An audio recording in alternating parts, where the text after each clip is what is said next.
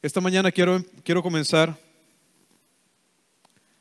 leyendo 3 versículos en el Salmo 90. Salmo 90, versículo 10 al versículo 12 dice: los días de nuestra edad son 70 años, y si en los más robustos son 80 años. Con todo, su fortaleza es molestia y trabajo, porque pronto pasan y volamos. ¿Quién conoce el poder de tu ira y tu indignación según que debe ser temido? Enséñanos de tal modo a contar nuestros días, que traigamos al corazón sabiduría. Este salmo lo escribió Moisés.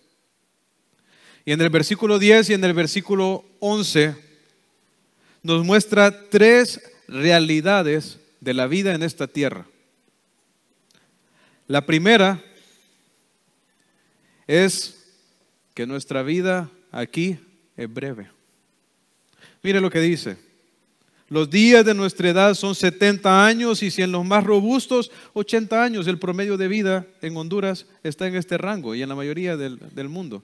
Y ciertamente Dios bendice a algunas personas con un poco más de años, pero generalmente por ahí anda el promedio de vida, entre 70 y 80 años en los más robustos.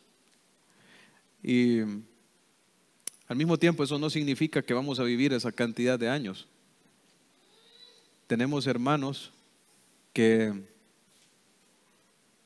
ya no están con nosotros, que este 2018 pasaron a la presencia del Señor. Entonces ninguno de nosotros puede decir con seguridad que va a llegar al 2019 o va a llegar al 2020. Nuestra vida en esta tierra es breve.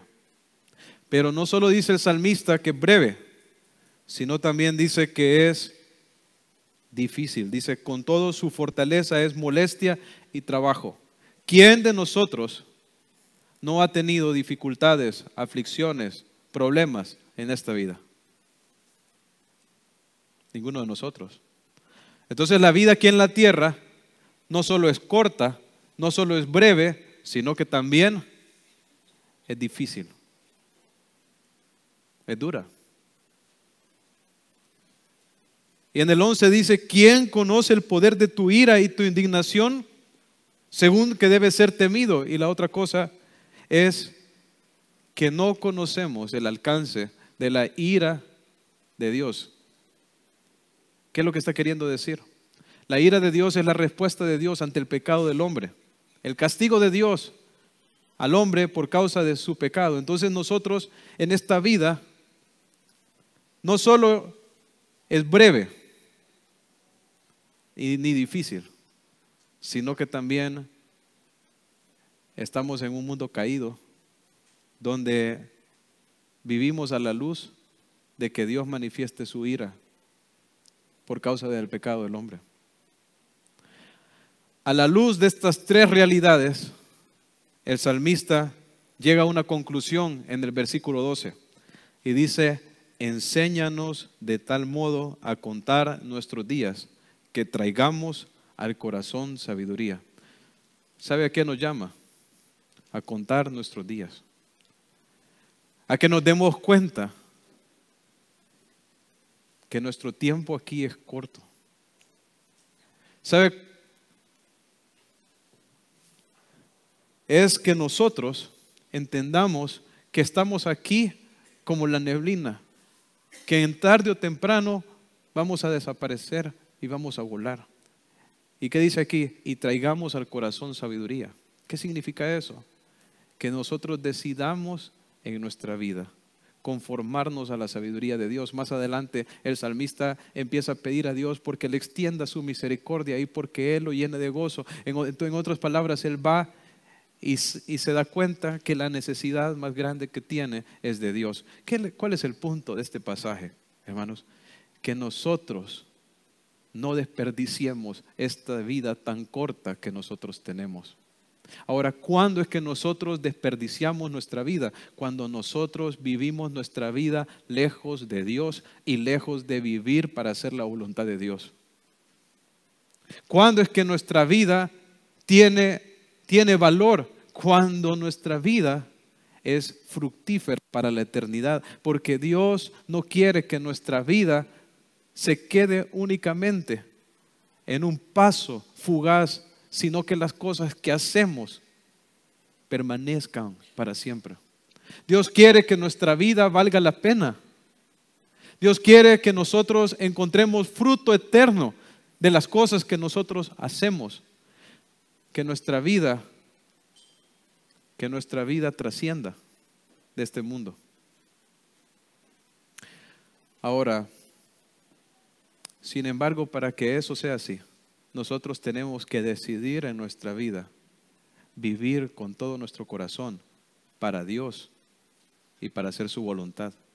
El día de hoy, vamos a estar estudiando con respecto a una persona que vivió para darle lo máximo al Señor. Esa es la vida del apóstol Pablo. Pero no solo eso. Vamos a ver en las últimas palabras que escribió el apóstol Pablo antes de morir, cómo él deseaba que Timoteo, que era uno de sus discípulos, viviera así como él vivió.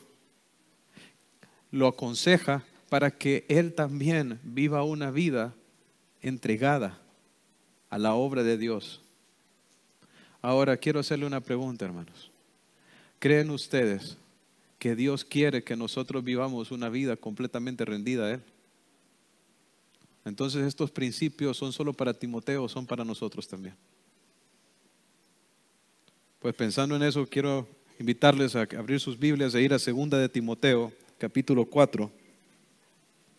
2 de Timoteo, capítulo 4, versículo 1. Segunda de Timoteo capítulo 4 versículo 1 al versículo 8 dice así: Te encarezco delante de Dios y del Señor Jesucristo, que juzgará a los vivos y a los muertos en su manifestación y en su reino, que prediques la palabra, que instes a tiempo y fuera de tiempo, redarguye, reprende, exhorta con toda paciencia y doctrina. Porque vendrá tiempo cuando no sufrirán la sana doctrina, sino que teniendo comezón de oír, se amontonarán maestros conforme a sus propias concupiscencias y apartarán de la verdad el oído y se volverán a las fábulas. Pero tú sé sobrio en todo, soporta las aflicciones, haz obra de evangelista, cumple tu ministerio, porque yo ya estoy para ser sacrificado y el tiempo de mi partida está cercano. He peleado la buena batalla, he acabado la carrera, he guardado la fe. Por lo demás me está guardada la corona de justicia, la cual me dará el Señor, juez justo en aquel día, y no solo a mí, sino también a todos los que aman su venida. Noten cómo comienza Pablo esta sección. En el versículo 1 dice, te encarezco. Esta palabra, te encarezco, tiene la idea de ser un mandato de vital importancia. En otras traducciones dice, te encargo solemnemente. Pablo le está dando un mandato a Timoteo que es de suma importancia, que tiene prioridad. Le está diciendo, te encarezco. ¿Qué? ¿Cuál es este mandato? ¿Qué es lo que le está mandando Pablo a Timoteo a que haga? Y le da, y se lo dice con este sentir de urgencia. Lo dice en el versículo 2, dice que prediques la palabra.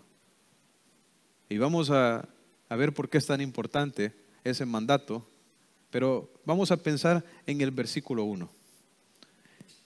Y es que antes de darle el mandato, Pablo menciona algunas cosas en este versículo 1 que es bien importante que nosotros tengamos presente. Dice Pablo, te encarezco delante de quién? Delante de Dios y del Señor Jesucristo. O sea que Pablo le está dando este mandato a Timoteo, pero está poniendo a Dios como su testigo de las cosas que le está diciendo, mostrándole a Timoteo que hay algo que todos nosotros tenemos que tener presente, y es que Dios conoce y mira todo, que nuestra vida está delante de Dios. ¿Sabe? Cuando Caín mató a su hermano y luego vino Dios a confrontarlo y a decirle: ¿dónde está tu hermano? Caín le contestó: ¿y es que acaso soy yo guarda de mi hermano?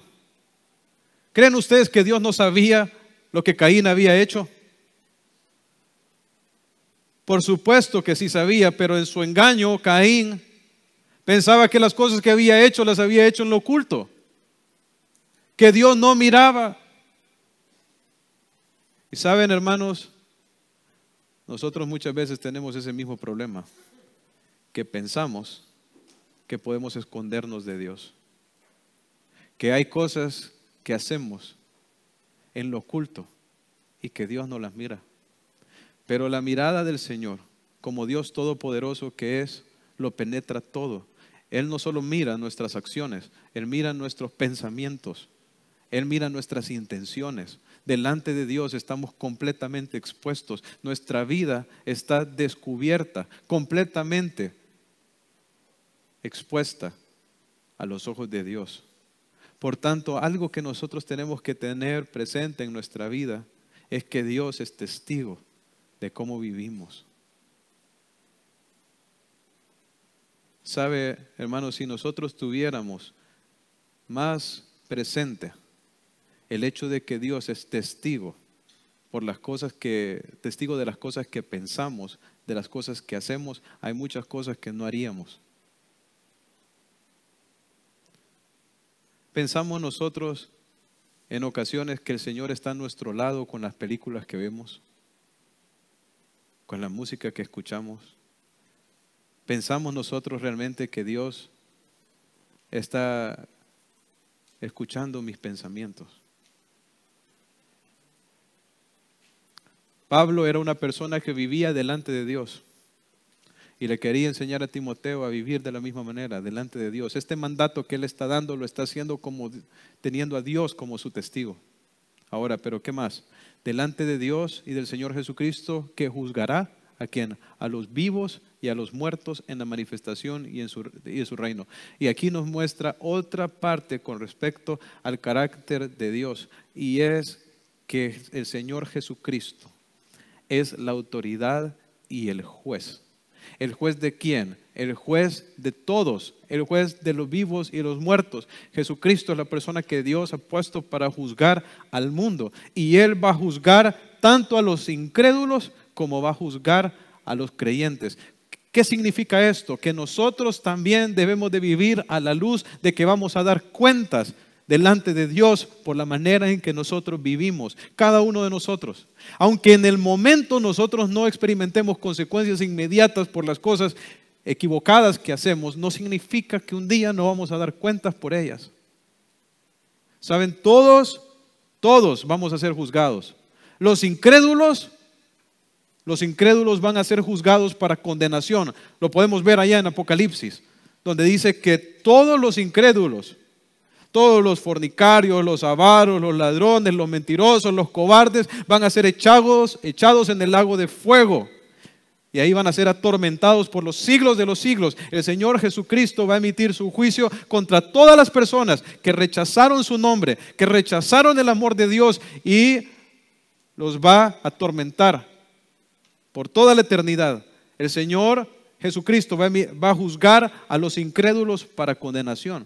Sin embargo, también el Señor Jesucristo va a juzgar a los creyentes para evaluación. ¿Qué significa eso? Que todos los cristianos nos vamos a presentar un día delante del tribunal de Cristo. Y nuestras obras van a ser examinadas, a ver si nosotros las hicimos realmente por amor al Señor o para agradarnos a nosotros mismos o agradar a las personas. Todas nuestras obras van a ser evaluadas, y las obras que nosotros no hicimos para el Señor van a ser quemadas y vamos a experimentar pérdida, porque recompensa no vamos a recibir por eso. Es tan fácil venir y decir que estamos sirviendo al Señor, pero estarlo haciendo con una mala actitud, y no para servir al Señor, sino para ser vistos por los hombres. Es bien fácil verlo, porque a veces nosotros hacemos cosas y cuando no recibimos de las personas lo que nosotros esperamos, agradecimiento, halagos, entonces nos sentimos mal y nos quejamos o nos enojamos y sentimos que no somos valorados. ¿Por qué? Porque no hacemos las cosas para el Señor, sino que las hacemos para nosotros mismos o para agradar a los hombres. Pero cuando uno hace las cosas para el Señor, entonces no se queja, no murmura, tiene gozo en lo que hace. Y no importa cómo reaccionen los hombres, porque lo hace para el Señor. Hermanos, así es como tenemos que hacer cada cosa, porque un día el Señor va a pasar por el fuego todas las cosas que nosotros hemos hecho. Y más vale que las estemos haciendo para Él, para que recibamos la recompensa. ¿Y cuándo es que va a hacer esto? El Señor dice en su manifestación y en su reino, porque el Señor viene. Y viene no como vino la primera vez. En la primera Él vino a salvar. En la segunda viene a juzgar. Y más vale que cuando Él venga nos encuentre como aquellas vírgenes con aceite en la lámpara, esperándole. Una vida, hermanos, que vale la pena vivir, es una vida que se vive a la luz de que Dios es testigo de todo lo que hacemos y a la luz de que vamos a dar cuenta delante de Él. Ahora bien, una vida que vale la pena vivir también es una vida entregada a la predicación de la palabra. Miren el mandato que le da Pablo a Timoteo en el versículo 2. Le dice que prediques la palabra. Entonces, Pablo, recuerdan, le estaba dando este mandato que era de vital importancia. ¿Qué era esto de vital importancia que Timoteo necesitaba proclamar? Era la palabra de Dios. ¿Por qué es tan vital? ¿Por qué es tan importante que se predique la palabra de Dios? Para que una persona, hermanos, se convierta, reciba el perdón de sus pecados, reciba la vida eterna, ¿qué tiene que escuchar? Tiene que escuchar la palabra de Dios. Porque la fe viene por el oír y el oír la palabra de Dios. En Santiago dice que nosotros fuimos renacidos por la palabra de Dios que vive y permanece para siempre. La palabra de Dios es el instrumento que Dios usa para traer la fe y hacer que las personas nazcan de nuevo. Uno no puede ser salvo si no es expuesto al mensaje del evangelio que está contenido dentro de la palabra de Dios. Entonces, para poder ser salvo, yo tengo que escuchar el mensaje de la palabra de Dios. Ahora, como creyentes, para nosotros poder crecer espiritualmente, madurar en el Señor, santificarnos, ¿a qué necesitamos estar expuestos? A la palabra de Dios. Entonces, la palabra de Dios es lo que más necesitan escuchar los incrédulos y es lo que más necesitan escuchar los creyentes. Por tanto, es a una de las más grandes prioridades en la vida de un creyente y en la vida de la iglesia, en la vida de un predicador, es predicar la palabra. Ahora, esto es bien importante porque que nosotros entendamos en qué consiste y cuál es el contenido de la predicación. Porque Pablo le dice, predica el qué. Le dice específicamente qué es lo que tiene que predicar. Que predique la palabra. No le dice que cuente chistes, anécdotas, ilustraciones, que salga con sus propias ideas. Le dice que predique la palabra. Por tanto, la predicación debe ser bíblica. ¿Qué debe de esperar uno de escuchar cuando va a la iglesia? Que le enseñen la palabra, que se la expliquen con toda su pureza y con fidelidad. En las iglesias, hermanos, pueden haber cosas que varían, ¿verdad? la música y otras cosas. Pero lo que no puede faltar, lo que es indispensable, lo que uno tiene que ver por encima de cualquier otra cosa, es que la predicación sea bíblica. Que la predicación esté conforme a la palabra de Dios. Dice, predica la palabra. ¿Y qué más le dice? Insta a tiempo y fuera de tiempo. ¿Qué es esta palabra instar? Instar trae la idea de algo urgente, algo que hay que darle prioridad. Tiene que ver con la parte de estar listo en todo momento para presentar una defensa. La idea de instar es estar preparado en todo momento para predicar, para compartir el mensaje de la palabra de Dios. Entonces, ¿qué tiempo es buen tiempo para compartir la palabra? Todo tiempo. Pero a veces nosotros pensamos que hay momentos en los que no es buen tiempo compartir la palabra. ¿Verdad? De pronto, por ejemplo, en este tiempo que hay celebraciones y todo, y uno mira a las familias distraídas en aquel montón de cosas y uno dice, bueno, ahorita no les voy a molestar, no les voy a hablar de la palabra. O uno está en el trabajo, está almorzando con los compañeros de trabajo y dice, no, ahorita no es buen tiempo. O está en la casa con los hijos y uno dice, no es buen tiempo, pero eso no es correcto. Todo tiempo y todo lugar es buen tiempo para proclamar la palabra. Nuestra vida debe estar llena de la predicación de la palabra de Dios. Nosotros debemos de conocer la Biblia, de leer la Biblia, de estudiar la Biblia, meditar la Biblia, memorizar la Biblia y compartir la Biblia. Debemos de ser personas que están saturadas de la palabra de Dios y que la comparten en todo tiempo. ¿Cuál fue el mandato que Dios le dio allá en Deuteronomio 6 a los israelitas? Que le compartieran a sus hijos, ¿en qué momento?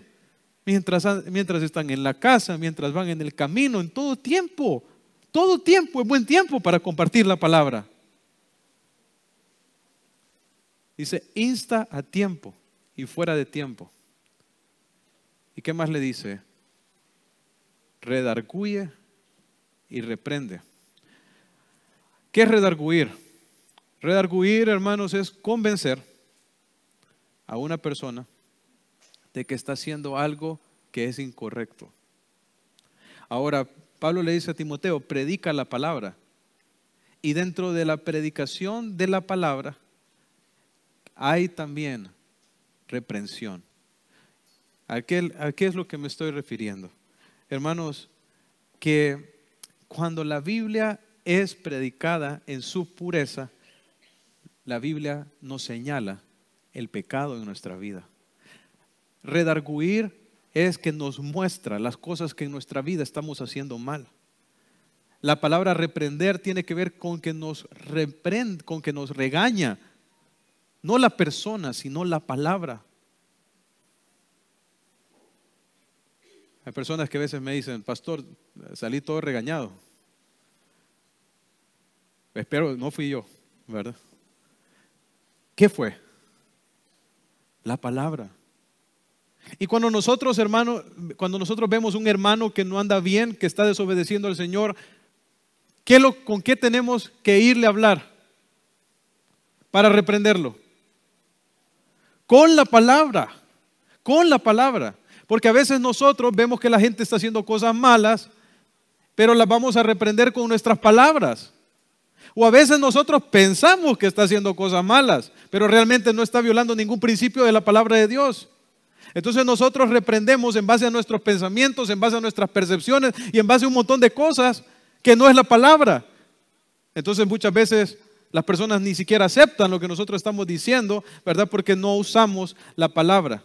Y en ocasiones incluso usando la palabra a veces las personas lo van a rechazar. Pero lo importante, hermanos, aquí es que nosotros, si vamos a hablar con alguien y vamos a corregirle o reprenderle o mostrarle un área en que está deshonrando al Señor, lo vamos a hacer con la palabra. Con la palabra. Dice, redarguye, reprende. Dice, exhorta con toda paciencia y doctrina. Esta es una parte bien importante, cada una de estas, porque ¿quién de aquí no peca? ¿Quién de aquí no tiene un área en su vida que tiene que cambiar? ¿Quién, hermanos? Nadie. Entonces, ¿cuántos de aquí ocupamos reprensión y corrección? Todos. Ahora, quiero hacerle otra pregunta. ¿Cómo responde usted cuando lo corrigen? ¿Cómo reacciona cuando lo reprenden? ¿Cómo reaccionamos muchas veces? Nos enojamos, ¿no es así? ¿Y saben por qué nos enojamos? Por orgullosos y soberbios. ¿Sabe por qué? Porque no queremos reconocer que estamos mal, no queremos cambiar y por eso no recibimos la reprensión. Sin embargo, Dios quiere que seamos personas humildes, que recibamos la reprensión, pero no solo que la recibamos, también Dios quiere que la demos, porque en ocasiones nosotros como hondureños, ¿verdad? Decimos, no, yo no quiero tener problemas con la gente, entonces mejor no les digo nada. Y a veces hasta justificamos y pensamos que eso es amor. No, yo amo a todos, entonces yo no les digo nada. ¿Usted cree que eso es amor? ¿Se imagina que yo viera a mi hijo que va a meter los dedos en la electricidad? Y yo dijera, yo lo quiero tanto que vaya, que lo haga. ¿Eso es amor? Por supuesto que no. ¿Cómo es posible que yo voy a ver un hermano que está mal, que está deshonrando al Señor? Les aseguro que la electricidad y el daño que le puede dar a una persona no se compara con el daño que causa ofender al Señor. Y ¿cómo es posible que podamos ver a nuestro hermano así, deshonrando la santidad del Señor y no hacer nada? No es posible, tenemos que reprender el pecado. Tenemos que corregir el pecado y lo hacemos ¿cómo? Con la palabra. Pero Dios no solamente quiere que nosotros reprendamos el pecado, Dios también quiere que nosotros demos los principios para tener victoria sobre el pecado. Y por eso dice en la última parte, exhorta con toda paciencia y doctrina. La idea de exhortar tiene que ver con la parte de animar, con la parte de instrucción. En otras palabras, tiene que ver con la parte de no solo decirle a la persona lo que está haciendo mal, sino también sentarnos para mostrarle a través de la Biblia cómo puede obtener victoria sobre esta área de pecado en su vida. Hermanos, y por eso es bien importante que nosotros conozcamos la palabra. Si nosotros no conocemos la Biblia, ¿cómo vamos a ayudar a los hermanos? Si nosotros no la leemos, no la estudiamos, ¿cómo vamos a ayudar a los hermanos a tener victoria? No se puede. Necesitamos discipularnos, necesitamos ser instruidos y ser enseñados para que nosotros podamos ayudar a los demás. Ahora, pero miren con qué actitud debemos hacerlo. Exhorta con toda ¿qué? Con toda paciencia. ¿Y cuál es la idea de la paciencia? La paciencia tiene que ver con el hecho de que nosotros confiamos y dependemos de Dios para que Él haga la obra en las personas. Porque a veces nosotros le decimos a las personas las cosas en que están mal y como no vemos que hacen cambios inmediatos, nos desesperamos y nos ponemos enojados. ¿Y qué pasa? Empezamos a pelear con la gente. Y no entendemos que la obra ¿de quién? Es de Dios. Y necesitamos exhortar, necesitamos enseñar los principios, pero también necesitamos depender del Señor y orar y ser pacientes para que Dios haga la obra en el corazón de la persona. A veces las personas no reciben nuestras reprensiones, no tanto porque lo que les digamos no sea verdad, sino por la mala actitud con la que nosotros reprendemos. Porque reprendemos mal. Somos impacientes y enojados. Entonces, Pablo está instruyendo a Timoteo a que sea una persona entregada a la predicación de la palabra, que lo haga en todo tiempo, que esté listo para hacerlo, pero también que lo haga con paciencia y con instrucción. Ahora, pero ¿por qué, hermanos? ¿Por qué es tan vital? ¿Por qué es tan importante que sea la palabra de Dios la que se predique? Mire lo que dice el versículo 3, porque vendrá tiempo cuando no sufrirán la sana doctrina, sino que teniendo comezón de oír, se amontonarán maestros conforme a sus propias concupiscencias y apartarán de la verdad el oído y se volverán a las fábulas. Pablo está profetizando algo que nosotros, creo yo, claramente podemos ver su cumplimiento el día de hoy. ¿Por qué le dice Pablo que es tan importante que prediques la palabra? Porque mira, le dice Pablo, vendrá el tiempo cuando no sufrirán. La palabra sufrir tiene que ver con aguantar, tiene que ver con la palabra tolerar, soportar. Vendrá un tiempo cuando no van a soportar, o sea, las personas no van a tolerar ¿el qué? No van a tolerar la sana doctrina. ¿Qué es la sana doctrina? La palabra sano significa bueno, significa saludable, significa puro. ¿Cuál es la buena doctrina? En otro texto, Pablo dice que el que no se conforma a la doctrina que es conforme a la piedad, entonces Pablo le dice a Timoteo que debía de apartarse de ellos. ¿Sabe cuál es la doctrina sana? La doctrina pura es la enseñanza que lleva a las personas a vivir una vida de santidad y de amor a Dios. ¿Sabe? La enseñanza pura de la palabra de Dios es una enseñanza que nos llama a vivir en santidad, a vivir entregados al Señor. Esa es la buena doctrina. La sana doctrina es la doctrina que nos llama al arrepentimiento, a abandonar nuestro pecado, a humillarnos delante del Señor, a vivir para honrar al Señor en toda área de nuestra vida. Esa es la sana doctrina, esa es la buena doctrina. Sin embargo, decía Pablo que iba a llegar el momento cuando la gente no la iba a soportar, la gente no la iba a tolerar, no la quieren. Y eso es el tiempo que vivimos hoy. La gente no quiere escuchar que lo confronten con su pecado, que lo llamen al arrepentimiento, que le digan que tiene que vivir para el Señor, que tiene que vivir en santificación, rendirlo todo, obedecer al Señor. La gente no quiere escuchar eso. Entonces, ¿qué iba a pasar? Como no iban a soportar, ni iban a tolerar la sana doctrina, entonces teniendo, dice, comezón de oír. ¿Sabe qué es comezón? Es como les pica el oído. Entonces no quieren escuchar que se les diga que tienen que orar, que tienen que leer la palabra, que tienen que obedecer al Señor, que tienen que servirle. No quieren escuchar la doctrina que se conforma a la piedad, sino que les pica el oído por escuchar otra cosa. ¿Qué es la otra cosa? ¿Qué es lo otro que quieren escuchar? Dice, se amontonarán maestros conforme a sus propias concupiscencias. ¿Saben? Lo que quieren son maestros que les prediquen lo que quieren oír. Una predicación que se conforma a su concupiscencia, a su pecado. Una doctrina, una enseñanza que justifica una vida impía. Eso es lo que quieren oír. Y entonces hoy en día fácilmente prendemos la televisión y vemos este montón de predicadores que claramente se ve que son avaros, que están usando la fe como un medio de ganancia, y vemos sus iglesias llenas. Y uno dice, ¿cómo es posible que esta gente esté ahí escuchando a estos predicadores que claramente solo están detrás de la plata y del dinero? ¿Sabe por qué están ahí toda esa gente? Porque eso es lo que quieren oír. Y ellos mismos han levantado ese predicador.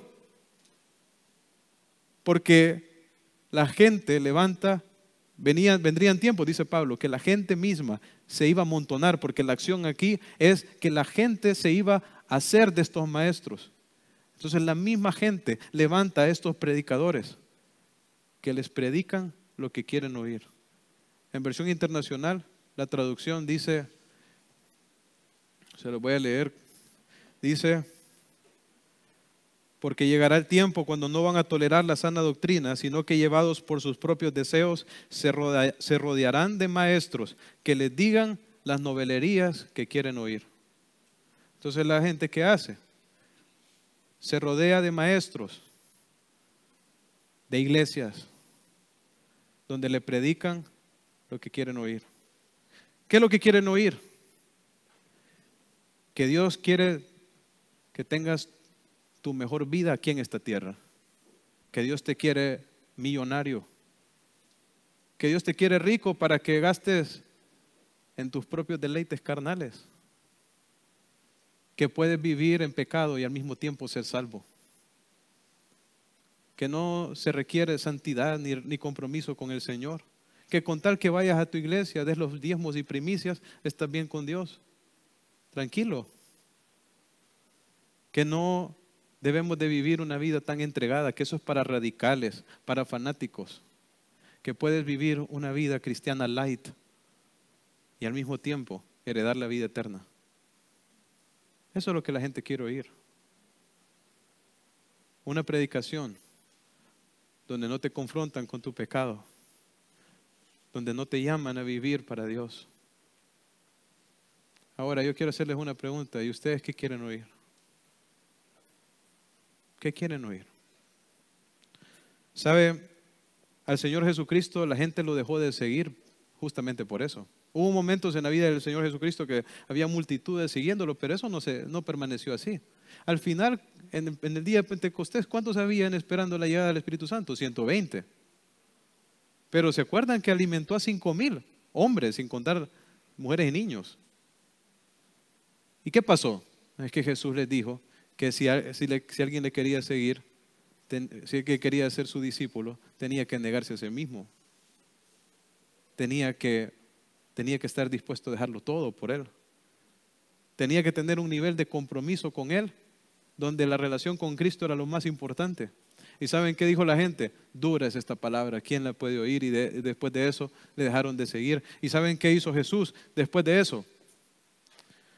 ¿Creen ustedes que Él vino y reunió a los discípulos y le dijo, miren, la gente se nos está yendo? ¿Ah? Miren, no, vamos a hacer una bonita predicación, vamos a poner buena música, vamos a tirar humo y todo, y ustedes van, invítenlos para que vengan aquí. No. ¿Sabe qué le dijo Jesús a sus discípulos? Ustedes también se quieren ir. ¿Y saben qué le contestaron? ¿Y a dónde iremos si solo tú tienes palabras de vida eterna? ¿Qué es lo que debemos querer escuchar los creyentes? Los verdaderos. El testimonio de la palabra de Dios predicado en toda su pureza. Eso. No venimos aquí a ser entretenidos, a que salgamos con una buena autoestima. Salimos de aquí para ser confrontados con nuestro pecado y salimos animados para vivir para Dios. A eso venimos aquí. Y que el Señor nos conceda que en este púlpito siempre se predique la palabra con fidelidad. La sana doctrina.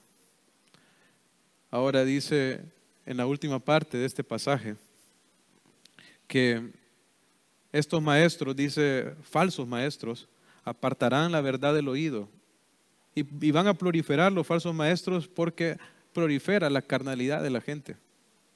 Entonces la gente es carnal, la sociedad es carnal. Entonces por eso buscan predicadores carnales y que les prediquen carnalidad. Y apartarán, dice, de la verdad el oído y se volverán ¿a qué? A las fábulas, a los mitos. Hay historias con una moraleja. Y eso es lo que, y tristemente es lo que estamos escuchando desde los púlpitos el día de hoy. Hombres que se levantan a contar sus anécdotas, a dar ilustraciones, a contar chistes, a hablar un montón de cosas. Son bien entretenidas, pero la palabra de Dios no la tienen.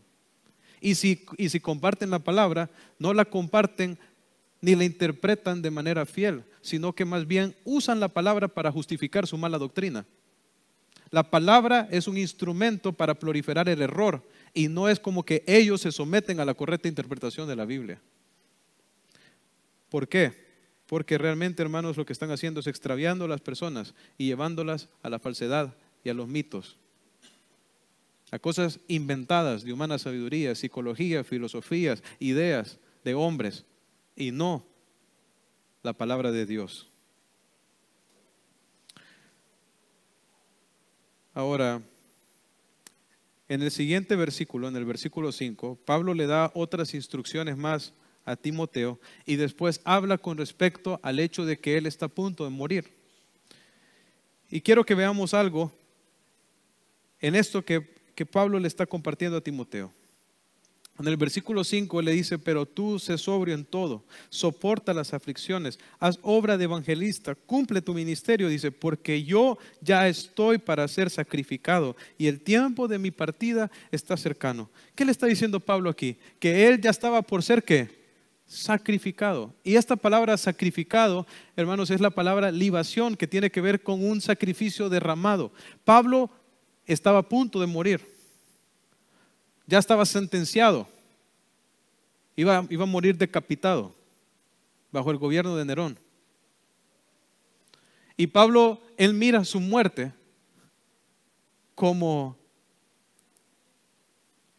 lo mira como aquellos sacrificios en el Antiguo Testamento donde el sacrificio se ponía en el altar, ¿verdad? Y se derramaba la sangre de aquel animal como a un acto de adoración a Dios. Pablo se miraba a sí mismo como un sacrificio para Dios. Yo estoy para ser decapitado, o sea, estoy para ser sacrificado, pero Pablo no lo mira como algo malo.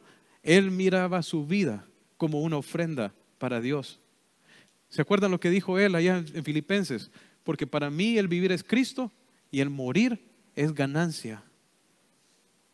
Pablo no se sentía mal por el hecho de ser sacrificado. Él más bien consideraba esto como la entrega suprema en su vida. Wow. Y dice, yo ya estoy para ser sacrificado, pero ¿qué le está dando Timoteo? Son sus últimas palabras. ¿Y qué está haciendo? Dándole instrucciones. ¿Sabe por qué? Porque esta vida de entrega al Señor y de proclamación de la palabra de Dios es como una carrera de relevos. Pablo estaba a punto de morir. Él había vivido para pelear la buena batalla. Él había vivido para proclamar la palabra de Dios. Pero él estaba a punto de morir. ¿Y a quién le estaba dando el relevo?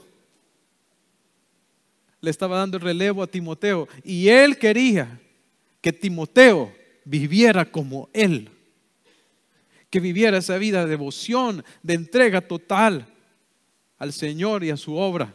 Ahora una pregunta, hermanos, y hoy, 2000 años después, ¿quiénes recibieron el relevo?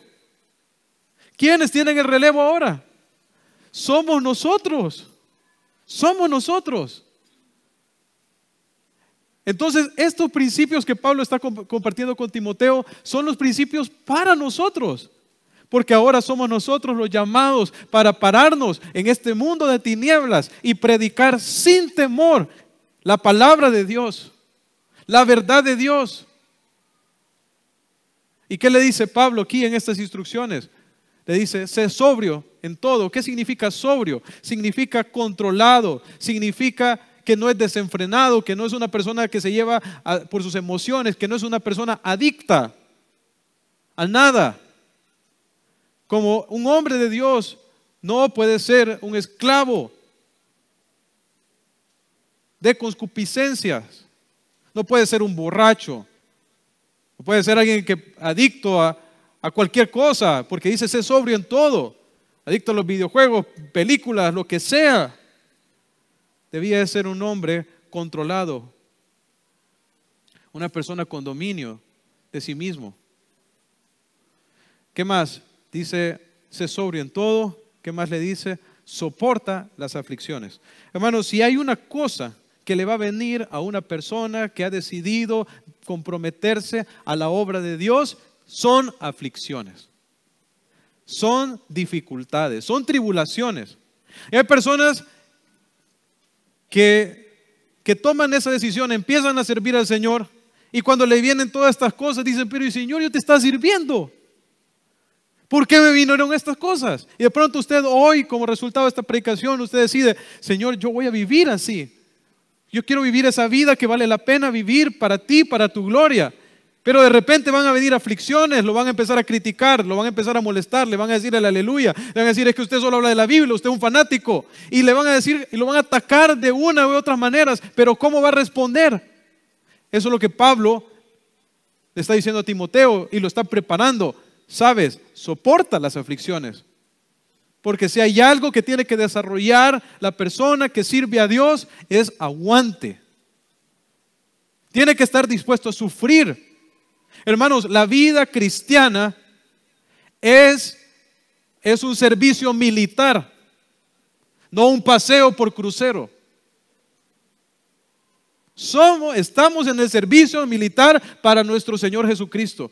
Y tenemos que entender que estamos en una guerra. Y eso es lo que dice Pablo en la siguiente parte. Dice, he peleado la batalla. Dice, soporta las aflicciones. Es triste ver personas que empiezan a servir al Señor y lo ofende un hermano, le dicen una cosa por allá y ya se desanima y quiere tirar la toalla por el servicio. Hermanos, hay que aprender a soportar. Y le dice, cumple tu ministerio, sé responsable. Le dice, haz obra de evangelista. Perdón, me había faltado esa parte. ¿Qué es hacer obra de evangelista? Hermanos, es predicar el evangelio. Nosotros tenemos que predicar el evangelio. Y a veces nosotros pensamos que eso solo es para los pastores o para las personas que tienen el don de evangelismo. Pero, ¿usted conoce la historia de la mujer samaritana? Mire, el pueblo de la mujer samaritana casi se convirtió todo el pueblo. ¿Y usted sabe cuál fue el mensaje de la mujer samaritana? He conocido un hombre que me ha dicho, todo lo que he hecho no será el Cristo. Ese fue el mensaje. Y después le decían, ya no solo creemos por tu palabra, sino porque nosotros mismos lo hemos conocido. Porque le creyeron. Yo estoy seguro que la mayoría de los que están aquí saben más del Señor que la mujer samaritana. Pero no predicamos, nos callamos, nos avergonzamos. Pero eso no tiene que ser así, tenemos que cambiar, tenemos que ser valientes, no podemos ser cobardes. Necesitamos compartir a las personas acerca del Señor. Es lo que las personas más necesitan.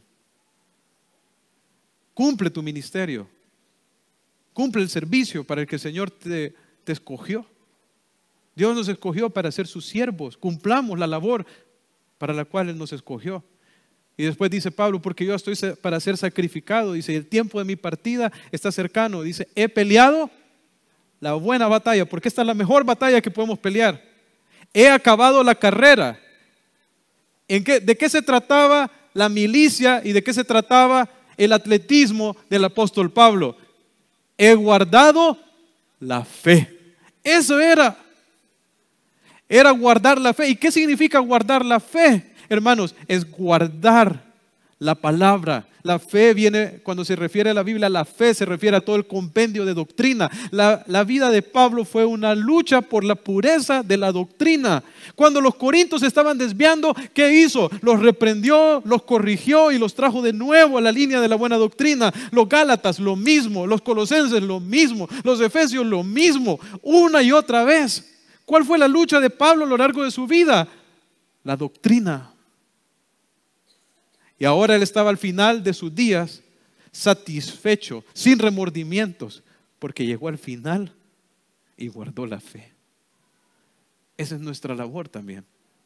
Y eso no dura, no es 2018, no es 2019, es mientras estemos aquí o hasta que el Señor venga. Mantenernos en la buena doctrina, guardar la fe. ¿Y qué dice al final el apóstol Pablo?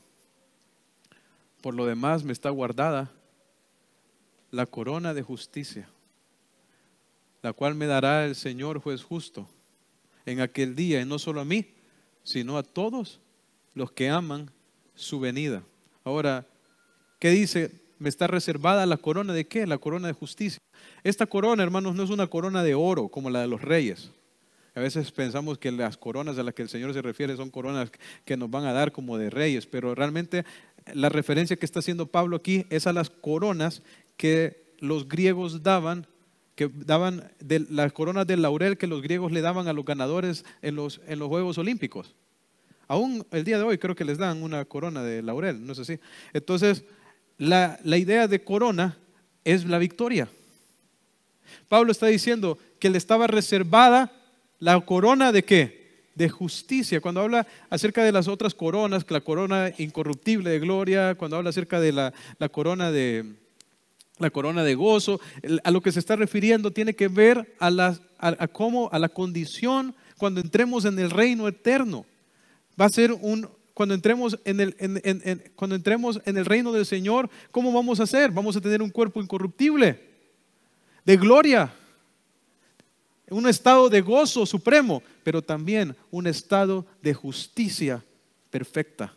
En el momento en que el Señor nos llame a su presencia, ¿verdad? En aquel día que Él ha prometido, vamos a experimentar en nuestra vida la justicia, ese estado donde nos vamos a conformar completamente a la perfección de Dios. Lo vamos a experimentar en nosotros. Pero noten algo. ¿Para quién es esta corona de justicia? Para los que perseveran hasta el final. Pero la salvación, podríamos decir, la salvación sabemos que no es por obras. Pero ¿sabe? Pero la salvación verdadera produce perseverancia hasta el final. ¿Sabe por qué los creyentes perseveramos hasta el final? Porque el Señor nos ha dado la gracia y el Señor nos da la fuerza para hacerlo. Pablo dice aquí, él sabía que al final estaba preparado para él esa corona de justicia, ¿verdad? Esa es la que está preparado para todos los que perseveran. Y es que los creyentes verdaderos, hermanos, perseveran. Hoy en día hay una mala doctrina por ahí que dice que una persona puede ser un cristiano, haber conocido al Señor y después irse a perder y andar extraviado por el mundo. Pero es salvo porque un día hizo una oración para recibir a Cristo, dicen por ahí, anda todo perdido, ¿verdad? Y la gente dice, no, pero lo bueno es que es salvo. ¿Dónde dice eso en la Biblia? Hermano, segunda de Juan 1:9 dice, todo el que se extravía y no persevera en la doctrina de Cristo no tiene a Dios. ¿Sabe? El creyente genuino persevera. Y como Dios es el que hace que persevere, quien lo lleva hasta el final, Dios le ha prometido la corona de justicia también.